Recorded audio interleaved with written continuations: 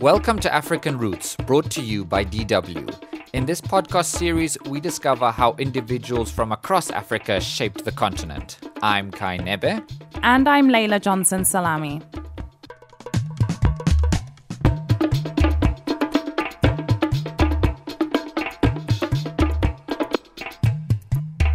Kai, I have a question for you. What do you do when you're the first person ever to do something? What do you mean, like going to the moon or going to Mars? Or even out of our galaxy to other worlds millions of light years away. Well, I guess, but I wasn't really thinking that far. Well, thank goodness, because I thought you were about to book me a one-way ticket to Jupiter. Oh, no. Let's stay here on Earth, Kai. Before the Elon Musks and the Jeff Bezoses of this world, most people didn't really have to travel to outer space to be the first to discover something. I see what you're saying. But, there are some fundamental facts, often Western discoveries that we've always just assumed were facts or never really questioned, until someone does come along and turns the tables. Like what? Well, in researching African roots, I came across this incredible story of Cheikh Anta Diop. He was a Senegalese scholar with, quite frankly, amazing abilities, Kai. This guy was literally a brain box. He had degrees in nuclear physics and chemistry. Wow. So why are you bringing him in? Well, he's most famous for pointing something out that today seems kind of obvious. Cette humanité qui est née en Afrique, cette humanité est née au sources. This humanity that was born in Africa, this humanity was born at the sources of the Nile River. It was deep black. Then this humanity progressively colonized the valley, and it had 120,000 years in front of it to go down from the region of Uganda to the Nile Delta. Okay, wait, Layla, just back up a bit. So that is Cheikh Anta Diop speaking, correct? He's a Senegalese, but why is he talking about Egypt here? Well, you can be an expert in many things. Of course. No, but seriously, Kai, Cheikh Anta Diop made a splash by theorizing the ancient Egyptian culture, which was obviously so admired and still is by the Western world, is African, and it's been influenced by people coming from Black Africa. But Layla, just if you think about the geographic aspects of it, I kind of always assumed that was the case. Well, you would be kind of wrong, Kai. I'm sorry. You see, when Cheikh Anta Diop revealed these findings, and this was in his 1954 thesis called Negro Nations and Culture, we were in the twilight of European colonialism. It became an uncontrollable bomb. That's Abubakar Musa, professor and Egyptology specialist at the Cheikh Anta Diop University. Yes, that is the name of Senegal's most prominent university. It's in Dakar. Negro Nations and Culture became the bedside book of every African intellectual in training and of every intellectual of the diaspora. Of course, Westerners did everything they could to discredit the book. Okay, so let's back up a little. Now, you've got to remember, right, at the time, there was widespread racism, suppression, and a general belief among colonial powers, and to an extent also in Africa, that anything good in Africa must have come from outside the continent, right? And this line of thinking was particularly present among intellectuals and also members of the scientific community. To them, Egypt was not part of Africa, but rather a part of the Mediterranean, and that was that, full stop. So then, if that's the kind of background, how did Cheikh Anta Diop kind of manage to convince, this really hostile community of otherwise? Good question. Some of the criticism was valid. Some said, for instance, that Diop's work was revisionist or Afrocentric, even though Afrocentrism wasn't actually a thing then. But you're saying that he really provided a counter-narrative to the prevailing Eurocentric thought. That's right, no? Yeah. And, Cheikh Anta Diop was also a very gifted academic, as we know, not just a combative scholar. He was born into an aristocratic Wolof family from Western Senegal in 1923. This is a man who won a scholarship to study in France, where he was exposed to Western and particularly French philosophy, right? And how the scientific community thought, and also what was sort of required to be taken seriously.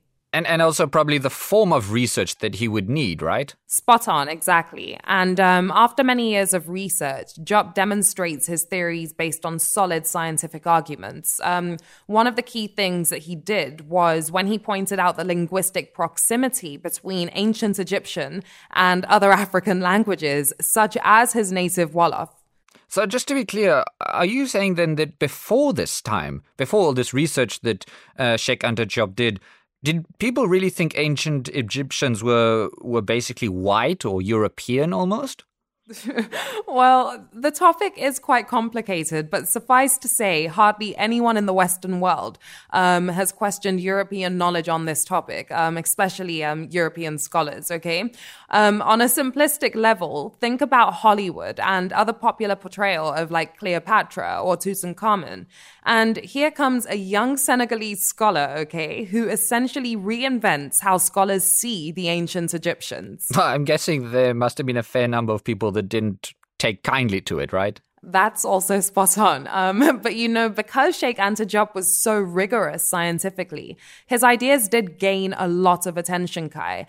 Here's Babacar Diop, professor of history, also at Cheikh Anta Diop University. Il s'est penché sur des questions très complexes.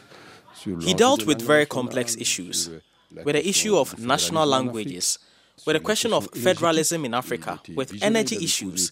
He was visionary. He set many benchmarks, and I think it's not possible today to talk about Africa's history or even about human history without mentioning Cheikh Anta's writings.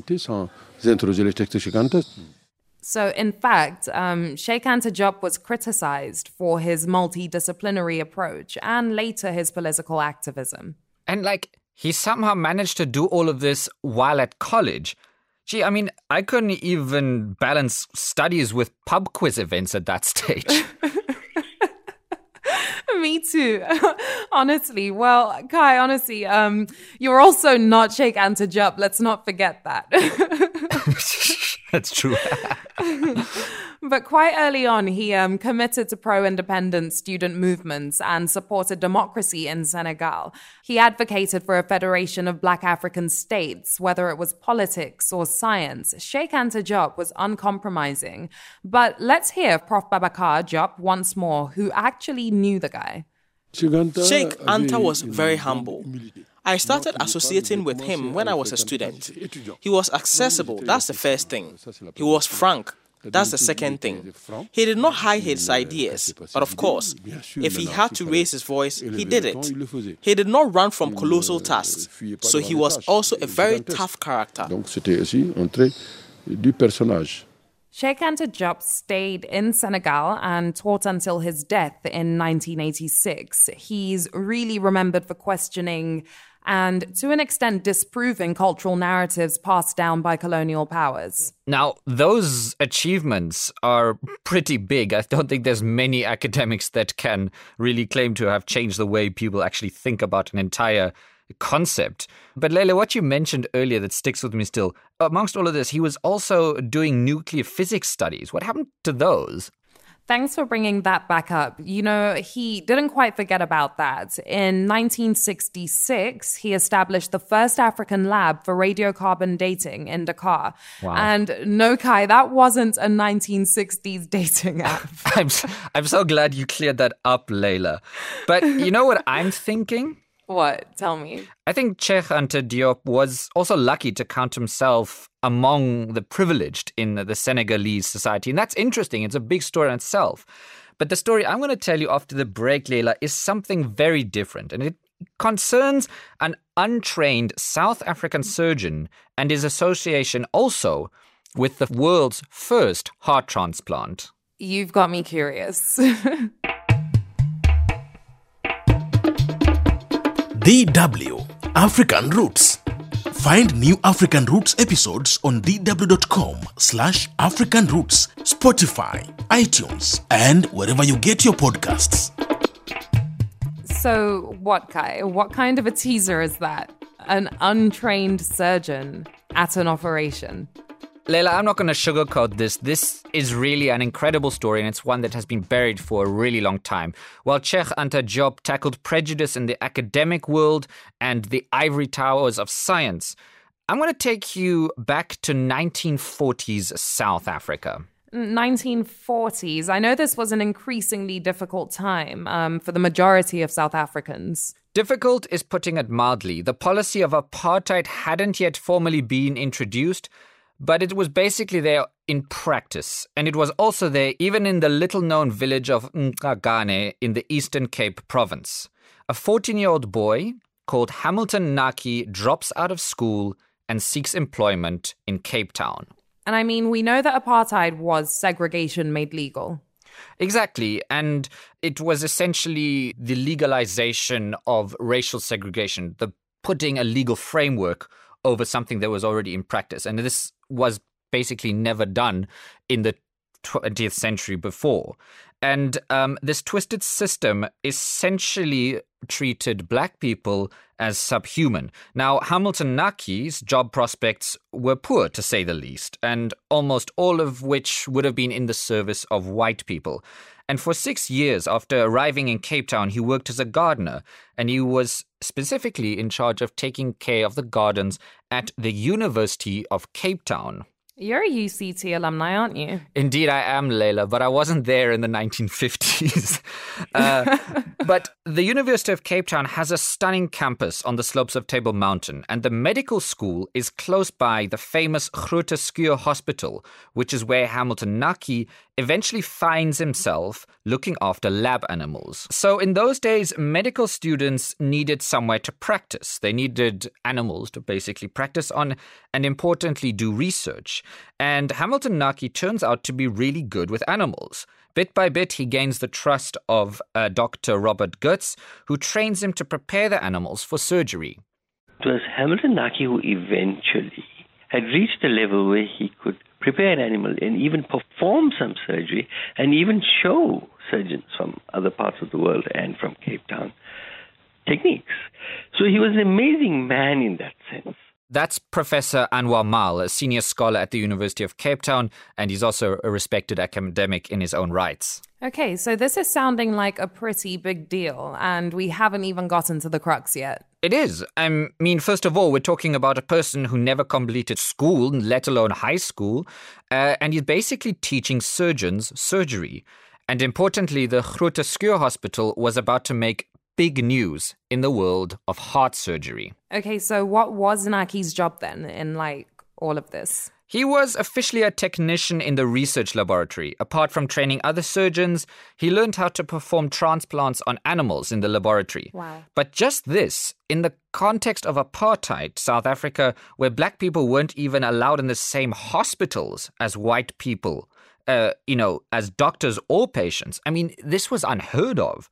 He trained doctors to perform on patients he would never be allowed to touch himself, purely because of the racist system that was in place then. So essentially his talents was robbed and used. I mean, Kai, that is very infuriating. I mean, if it's infuriating for us to even think about it, just imagine what it was like for Hamilton Naki.